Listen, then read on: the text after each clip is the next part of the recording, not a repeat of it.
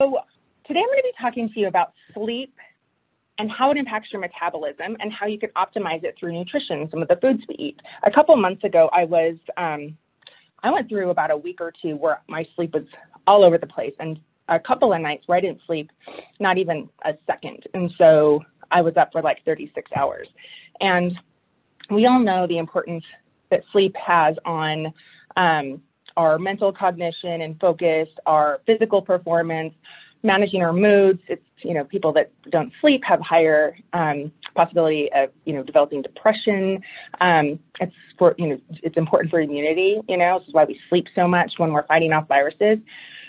But I came across a couple of studies that kind of freaked me out a little bit. And I know that, sleep is linked to higher body weight and things like heart conditions and diabetes and things like that. But these studies threw me for a loop and kind of freaked me out. So then I went even farther down this rabbit hole, trying to figure out how I can optimize my sleep, not have to take, sleeping pills, not have to leave Todd because he snores or whatever. Like, how can I optimize my sleep in a natural way, other than not drinking caffeine after, 10.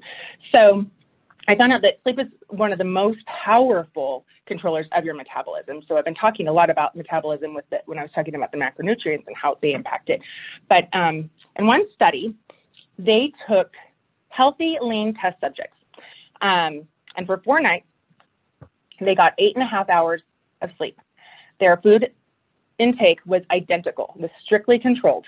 And then after these 4 nights, they had an intravenous glucose tolerance test that measures your body's insulin sensitivity. We want it to be sensitive, not resistant, right? Because resistance is when you're producing too much insulin, and that's your fat storing hormone. And then they also did a biopsy where they removed abdominal fat cells to measure how they specifically were responding to insulin. So the first 4 nights, 8.5 hours of sleep, they did these 2 tests. Second 4 nights, they kept 4 hours of sleep. So these test subjects got 4.5 hours of sleep. Again, they're eating exactly the same thing. So the glucose tolerance test, after just 4 nights of not sleeping, was suppressed by an average of 16%, meaning that after just 4 nights of having 4.5 hours of sleep, like not even 0 hours of sleep like I had, their glucose tolerance was suppressed 16%, and then their fat cells insulin sensitivity decreased by 30%. So that's comparable between the fat cells from somebody who was lean. Remember, these were all lean test subjects in this study, to somebody who's obese, clinically obese. So in just 4 days, our fat cells are responding as if these lean people suddenly became overweight or significantly overweight. Pretty scary, like just 4 nights. And so that was one test. The one study that I read, the other one where they did take overweight but healthy test subjects. So they had a few lbs to lose, but weren't obese. They're otherwise healthy. And they put them on a controlled diet again. In the phase 1, they got 8.5 hours of sleep. And this was a longer study, 14 days. 8.5 hours of sleep in phase 1, phase 2, 5.5 hours of sleep. So they only took 3 hours away from these guys. And the results, when the test subjects were adequately rested, I should go back up. They are on an identical diet. They did put them on a reduced calorie diet, not a low calorie diet. They just had a calorie deficit because they were overweight, and they were seeing how the sleep would impact their weight loss goals. So 8.5 hours of sleep, 5.5 hours of sleep. They lost 55% more body fat eating the exact same diet by getting 8.5 hours of sleep every night. So that doesn't wake you up and be like, holy, I got to figure the sleep thing out. I don't know what else will. So I continue down my rabbit hole about, how do I, nutrition for sleep optimization. And what you eat and drink plays a huge role in not only the quantity of your sleep, but the quality. So if you get 6 hours of high quality sleep, that's better than 8 hours of crappy sleep. Being sleep deprived really impacts our microbiome, which I've talked about being the second brain. There's 400 times more melatonin in your gut than in your pineal gland, which is where it's produced. And so when your second brain ain't happy, ain't nobody happy. It's kind of like your wife. And sleep-related hormones and neurotransmitters that are produced, a majority of them are produced in the gut. Serotonin, 90% of that is in your GI tract, cortisol, etc. So here I've got 5 specific nutrients, and the foods that contain these nutrients, that if you consume them, because I started literally eating like this, and my diet or my sleep has been, for the most part, really good. And you'll see a lot of common denominators in some of these foods that have a lot of these. So the first nutrient I want to talk to you about is the prebiotic fibers. They're the foods that are for your gut bacteria to make your gut healthy.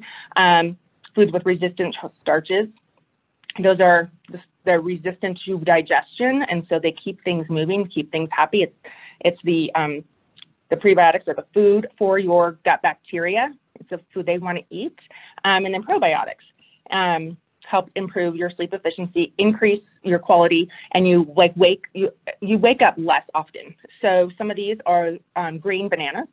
The greener the better. As bananas ripe, they go from having resistant starch to sugar. So the greener the better. I like to buy them when they're fairly green. I mean, not totally green. And I freeze them and throw them in my smoothies. Avocados, full of potassium and prebiotic fibers. Green leafy vegetables, sweet potato, coconut water. Coconut water is great just for overall hydration, but it has great pre and probiotics for your gut tract. Beans, white or black, soak them so you can reduce that lectin. That's their defense mechanism that's toxic to our GI tract. And yogurt, of course, full fat, no sugar. Look at the label. Some of these have so much sugar that you might as well just, have a spoonful of jelly. And then the second nutrient is tryptophan. So what do we know? What do we think of when we say tryptophan? We think of, Thanksgiving, turkey, dinner, and that's why I fell asleep. No, it's not. It's because you ate into a building. And let's face it, we all do it, and that's once a year, and it's totally fine. It wasn't the tryptophan in the turkey. It helped maybe a little bit. There's a lot of other foods that have tryptophan in them, and tryptophan is actually directly involved in the serotonin pathway. And so there's tryptophan to make the serotonin, then to make the melatonin, which helps us sleep and stay asleep. So some of these foods that contain tryptophan other than turkey, lobster, eggs, chocolate, dark chocolate, the darker the better. Also, watch out for the sugar. Lily's is a great brand out there that has stevia to sweeten it, and it's delicious. Chicken, tofu, cheese, pumpkin seeds is a great sort. Spirulina, that's CLG, but you can get it in like a powdered form and throw that into smoothies too. And then the third nutrient, vitamin B6. So we think about the B vitamins and we think about energy, but they're also a critical cofactor in the tryptophan serotonin pathway as well. And so you want to try to get the vitamin. Please, if you're taking supplements, I'm not suggesting that you stop taking them, but as with anything, it's so important to get our nutrients from real food first. And then that's why they're called supplements. They're not called replacements. They're called supplements. They're meant to supplement what we're already consuming. So you can get some vitamin B6 in yogurt. Did I say that before? I just said that like a couple of times, right? Spinach, salmon, sweet potatoes. Did I talk about sweet potatoes already? You see some of these are doubling up. Tuna, avocados. Talked about avocados. And eggs. I also put avocado in my smoothie. You can taste it, and it makes it really creamy. It's almost like a smoothie bowl. You could eat it with a spoon. I promise. I put it in my kids' smoothies, and they don't even notice. And then vitamin C. So we all know vitamin C. So this is the fifth nutrient. It's not just for your immune system. Certainly we need vitamin C, adequate vitamin C intake to protect our immune system. But also studies have shown that people with higher levels of vitamin C have greater quality of sleep. And that's what we're going for. We can all, figure out quantity of sleep if you're napping and whatever, but quality of sleep. And so some foods that contain vitamin C, we know the oranges and all the citrus fruits, but there's also bell peppers, broccoli, papaya, kiwi, strawberries. I put GLV on here. I don't know what that is. So if anyone knows what I was talking about when I made all my notes, what is GLV? But it has vitamin C. And then the sixth and final, did I talk about 5? Oh yeah, so there's 6, you get a bonus one. Magnesium. So you may or may not know that magnesium is involved with over 650 biochemical processes within the human body. And I think there's something about 75% of the population, at least in the United States, is deficient in magnesium. This is something that I recommend supplementing for. And be careful, because magnesium is also a laxative. So don't find that one out the hard way. So start small and work your way up. But it really helps, it's a regulator in your sleep. So magnesium decreases the activity of your sympathetic fight, right? The fight or flight. The sympathetic is your fight, and then and increases activity of the parasympathetic, which is your rest and digest, and that's what we're doing when we're sleeping, right? Also has anti-anxiety effects, calms you down. But it is the #1 mineral deficiency in the United States. So in addition to taking a quality magnesium supplement, and you guys, I don't know if I've ever told you, but if there are supplements, quality supplements that you are taking or interested in taking, because of my health coach certification, I have a discount through, it's called Full Script. And so if you guys want to do that, I get it at whatever, I think it's like 25% off, something like that, of the retail price. And so with my certification, you guys can benefit. So just let me know, shoot me an email or a message. But some of these foods that contain magnesium, avocados, see, the magic superfruit. I mean, it's more than just like guacamole, although guacamole is like what happens to an avocado. It's like when an angel gets their wings. Am I right? Like, who does not love a big, huge bowl of chips and guac? Almonds, pumpkin seeds, said that again, dark chocolate, and then I wrote GLV again. I don't know if I can't read my notes. I need to do a little bit better job. So I'm going to find that out, and I will post it when I figure out what I was talking about. But I hope that these foods, you like them and you can add them in. And then, of course, lastly, we want to make sure that we remove what is causing the damage to your microbiome that will be impactful to your sleep. So a lot of these things, all of these foods, you want to make sure that you get organic, pesticide-free. So you want to remove agricultural chemicals as much as possible. It's not possible to remove it all the way, I promise you, but whenever it's in your control, anything like pesticides, herbicides, fungicides, rodenticides, you guys side the end of that word, not prefix, whatever, means to kill. So it's killing your healthy bacteria. And there's thousands of these different pesticides, herbicides, whatever, that are approved by the EPA. And they're either estrogenic, meaning it disrupts and damages your reproductive cycle, or neurogenic, which they damage and disrupt your nervous system. There's one that you might have heard of that's called chlorpyrifos, and it was developed by like Dole, I think, in the 60s, and it's still being used, but it has caused brain damage in babies, skyrocketing rates of miscarriage in mothers that have consumed this. So it's really, really bad. And that one specifically acts on the nervous system by inhibiting the enzyme for acetylcholine. Acetylcholine is our primary neurotransmitter for our parasympathetic nervous system, right? Rest and digest.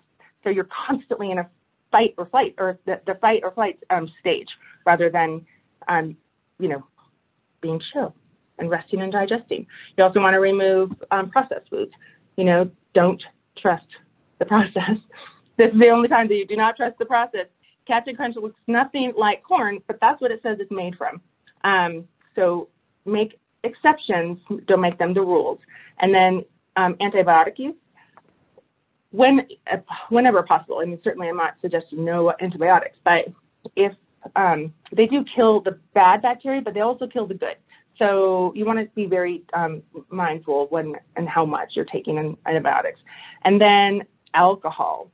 I'm not saying to cut it out, but it really does impact your sleep. And so drinking at least 2 hours or later before you go to bed will definitely disrupt your sleep system or sleep cycle, because it's a toxin. So your body's just busy working, burning that. And so it has to be, it's not resting because it's getting the toxin out. So if you're gonna imbibe, go ahead, but just try to, drink plenty of water, at least 8 ounces for every glass or cocktail, and mind your quantity, and stop 2 hours at least before bedtime. So I hope you guys have found this interesting. GLV, a V like Victor, Golf Lima Victor. Thanks, Christy. So I hope this was good information for you guys. Please let me know if you'd like me to, touch on any other subjects you might be interested in learning. And green leafy vegetables. Oh, that is what it is. Yep. So I talked about that, Bruce. Thank you. Yes, green leafy vegetables. They're everywhere. GLV. I'm just tired of writing it, I guess. Yay! The mystery solved. So green vegetables, your avocado, your sweet potatoes, and green bananas, and you'll be sleeping like a baby. Awesome information. Thank you so much. I love that. We did have one question, and it was what if you get more than 10 hours or up to 10 hours sleep? What happens then? Is there too much sleep? I mean, I don't know the science on that. I'm going to be honest. I don't know the science backing that, but I do. Certainly there are times when your body will tell you you need more sleep, but there's also that tipping point where me personally, if I'm getting too much sleep, then I feel hungover. So either if I don't get enough or too much, I feel hungover either way, regardless if I drink a sip of alcohol or not. It really does. Your body has its own circadian cycle, and so whatever that means for you, some people can do really well on 6 hours of sleep. Maybe you need 10 hours of sleep, but it also depends on what your exertion during the day is too, I imagine. So just see how you feel, and your body knows what it needs. Pretty dang smart.